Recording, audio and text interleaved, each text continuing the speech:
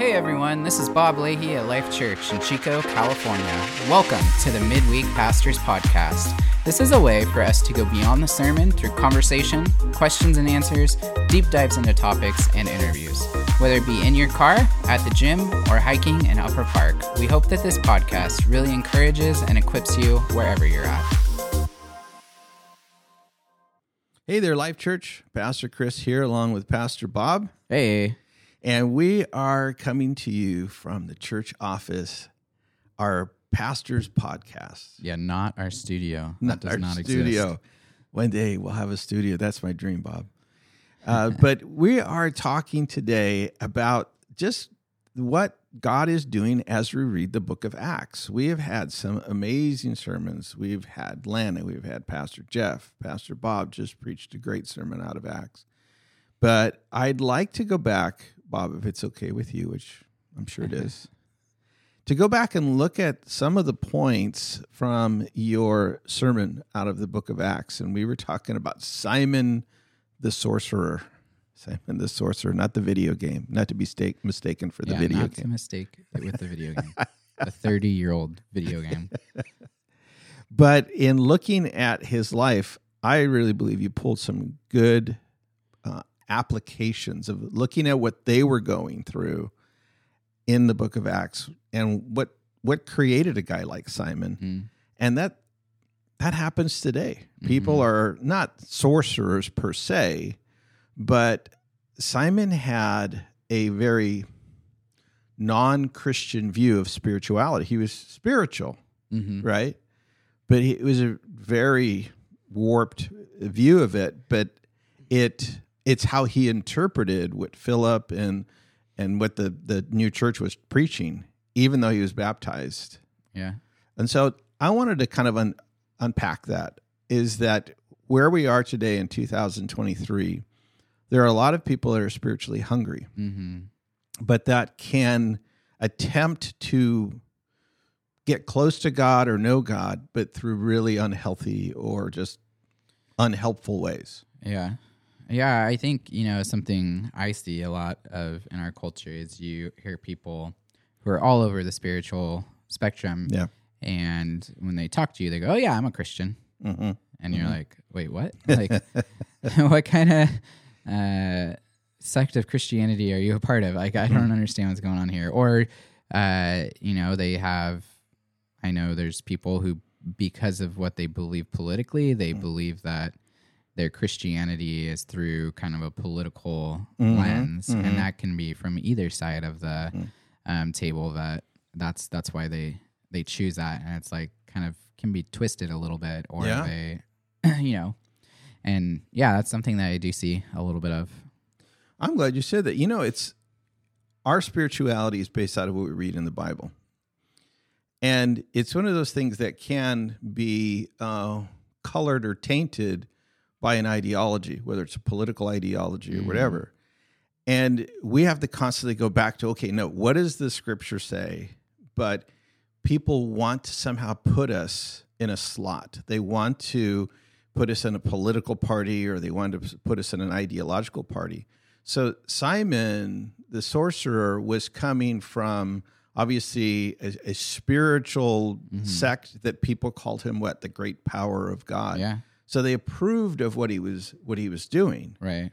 And so, but for us today, one of your main points is like, we need to make sure we're not fooled by things that we think are appropriate or okay, but in some ways they can taint our spirituality. They can taint our view of the scripture.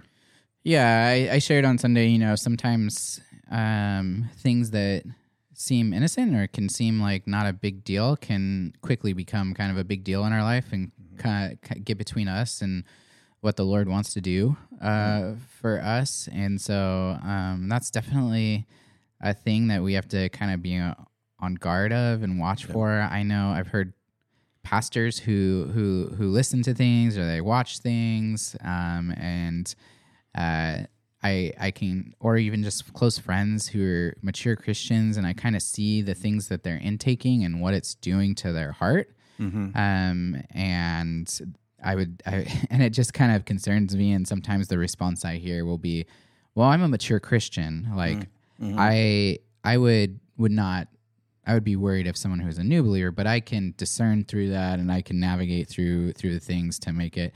And I think that's kind of it's like a why dabble in those things? If you're a mature Christian, you should probably know that, like, hey, what is this making me feel? Am I feeling angry? Am I feeling frustrated? Am I feeling tense from whatever I'm doing or intaking? Am I feeling loosey-goosey? Am I doing things that I wouldn't normally do? Am I acting silly in situations that I wouldn't be? And so it's just stuff like that just kind of creeps in. And it can get tricky. And I know for me, I've mentioned before, I love going to concerts. Yeah. And so that's something where I leave and I always examine myself about, like, okay, Lord, like, what did you show me here? And if there's something that, like, okay, that wasn't good for me, then I have to kind of check myself and be like, all right, I need to navigate. And, that's what's interesting. I love about you, Bob, is that it's kind of an engaged disengagement where you can go to a concert, or I love this story of when you were walked into that coffee place where people handed you that crystal. Yeah. Like, here, do you feel the power? Rather than you just going, oh, how dare you, or get that thing away from me. You're like, all right, I'll hold it. Of course, nothing happened. And I think you were hoping it would shatter. Yeah. It would shatter in your That would have been so awesome. Yeah. But I want to take that metaphor, if you will, is that as Christians, we're as it says, we're in the world, but we're not of the world. And when the Bible talks about the world, it's talking about the cosmos, the systems, the things that make this world work. So it's not the dirt, it's not the earth. It's not of this world means that there are all kinds of systems that people can jump into that dictate how they live their lives, their attitudes, et cetera, et cetera. But as Christians, I think in the past, we get spooked by that stuff and we just want to shut it down. We just want to go, that's of the devil. And some things are of the devil. Okay. Yeah. I mean, I wouldn't dabble with crystals. Like, that's not something I'm going to do. But I think something that's really important to me is making Jesus and God as accessible as possible to people. And if I can do that through my actions or my words or how I carry myself, I'm going to do that.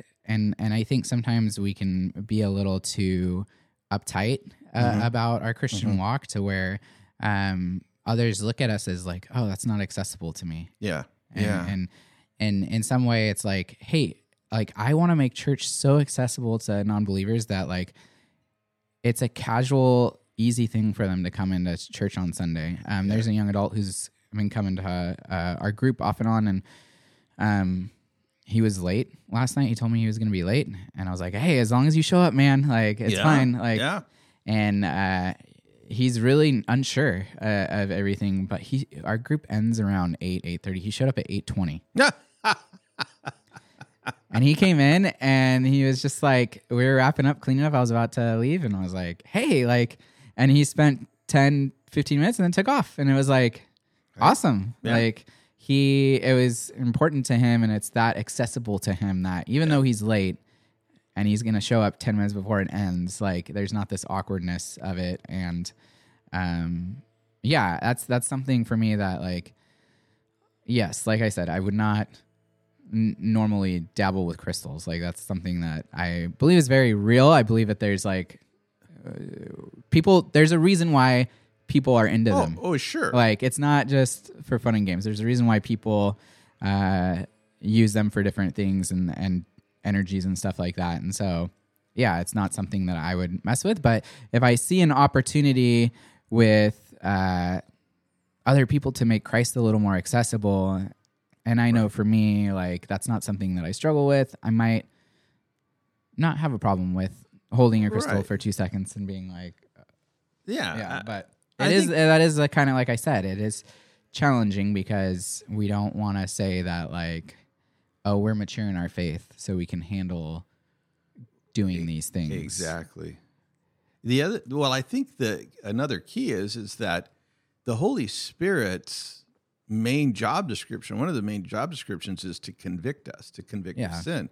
And was it Acts 19. Where was the passage where people emptied out everything? 19:19. But the other thing too is, the Holy Spirit is with us and prompting us. And in those moments where you're like, when I'm grabbing the crystal, I'm having an internal dialogue with the Lord. Right. And I think that's the important piece, is when these things are coming along and hitting us in the world, and we're like, oh, it's not that big of a deal. Are you having a dialogue with God on that? Or is that just your inner self-talk saying like, oh, it's of the world, it's not a big deal? But in chapter 19, verse 19, a ton of sorcerers came together and burned all their scrolls. But you see, it wasn't like they had an action committee that got together and said, okay, we need to purge the body of Christ, and we're going to go knock on everybody's door and say, what kind of stuff do you? It was a conviction, at least what the scripture tells us. It just was a groundswell of conviction that said, I shouldn't have this stuff. But was mind-blowing. And I don't know that I ever, in all my years of teaching, that actually did the math of the amount of money, the things that were discarded and burned equaled, I don't know how many drachma was.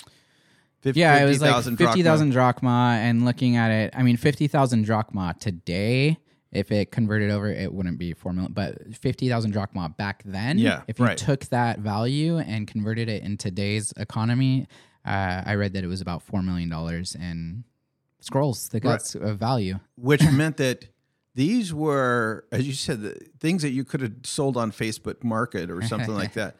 But at the same time, when I heard that, Bob, I was like, that took a lot of conviction. That was something that may have been a family heirloom passed down from your great-great-great-grandfather. But the person at that time went, not only can this not be in my house, I got to burn this thing because I don't want it to mislead anyone else. And my thought behind that was, I wonder their source first. So like the scrolls are probably their avenue of their making a living.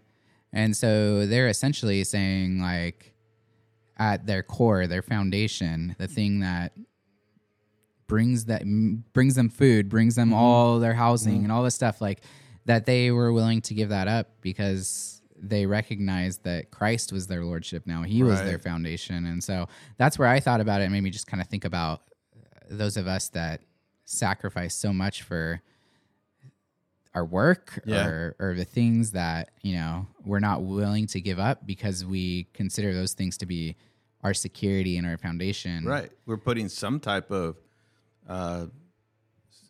we find some type of strength in it that is not from the Lord. Yeah. And then it shifts our priorities. They get out of whack because we're not putting the Lord as our first and as our foundation and as the one who's going to stabilize us. We're still holding on to the things of the world as our stability. And so that's kind of what stood out to me in that passage. So yeah, I think all of us kind of have to do that inventory. I remember a story of a friend. I visited the house that he grew up in as a kid. He didn't live there anymore. We were adults. And his mom kind of kept the room like, how it was when he lived there and the trophies were on the wall and this and that. And I looked at his dresser and there was a stack with a ribbon around it, a stack of envelopes. I go, what's this? And he says, oh, there's all letters from my old girlfriend. And I said, wait, you're married, aren't you? Yeah. What are you still doing with a stack of love letters from your old girlfriend? And he, and it was like an epiphany. He looked at me and he was like, oh my gosh. And I just said, well, whatever. And I just left it alone.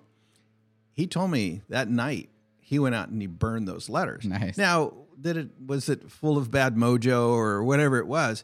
But he realized he was clinging onto something that was like, he was married, in love with his wife. But why? It caused him to go, why was I holding on to those? And it was a huge stack. Maybe there were times when he went back to his mom's house and opened those letters and relived the past. And, So I think it's like that popped in my mind. It's like, and I think it's for all of us who are listening in. It's like, gosh, why do I still do that? Or why do I hold on to that? Or, it's these secrets, it's these things, not because we're evil, malevolent people, but we find strength in them. We find some type of support in them. And in reality, when Peter rebuked Simon, the sorcerer, he says in the gall of bitterness, which is a very biblical phrase, isn't it?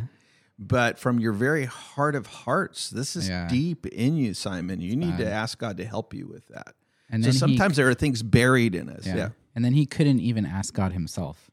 He had to have Peter pray for him. Oh, that's right. Yeah. And so that, in a way, I was like, oh, where are you in your faith, buddy? Like, you're just after these signs and wonders, and you're kind of admiring Peter's work. And so much to a point of, like, you just are completely have a misconception and think that you need to go through the powerful Peter to have prayer, and you want the power that Peter has. But really, it's like, that's not how it works. That's not how it works. Still confused in his perspective, huh?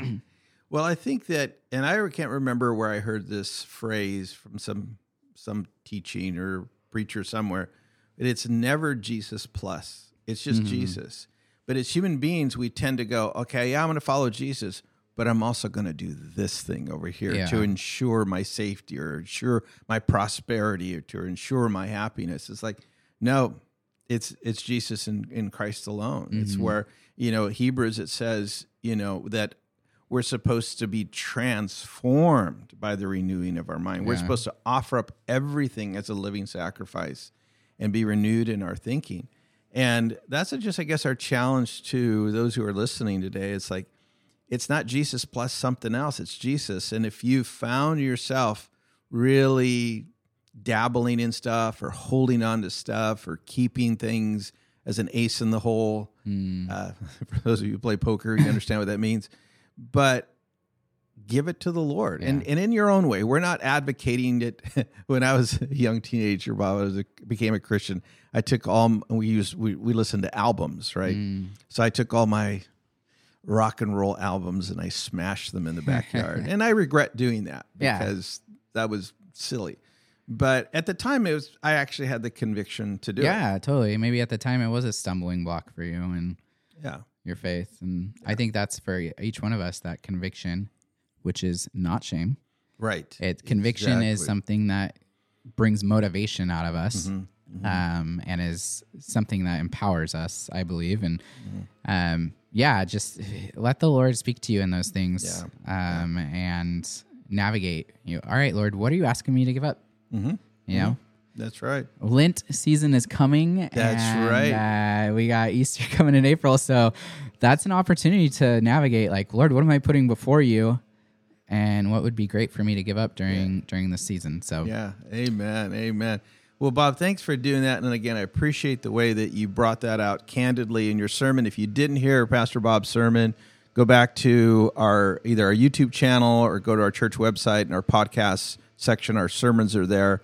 If we've created any questions in your mind, because this can be tricky stuff. And again, we are not pushing guilt or condemnation, but we are also wanting every single one of you to be set free so that you're not bound by the things of this world, by the systems of this world. So be blessed, and we'll talk to you again soon. Peace out. Peace out.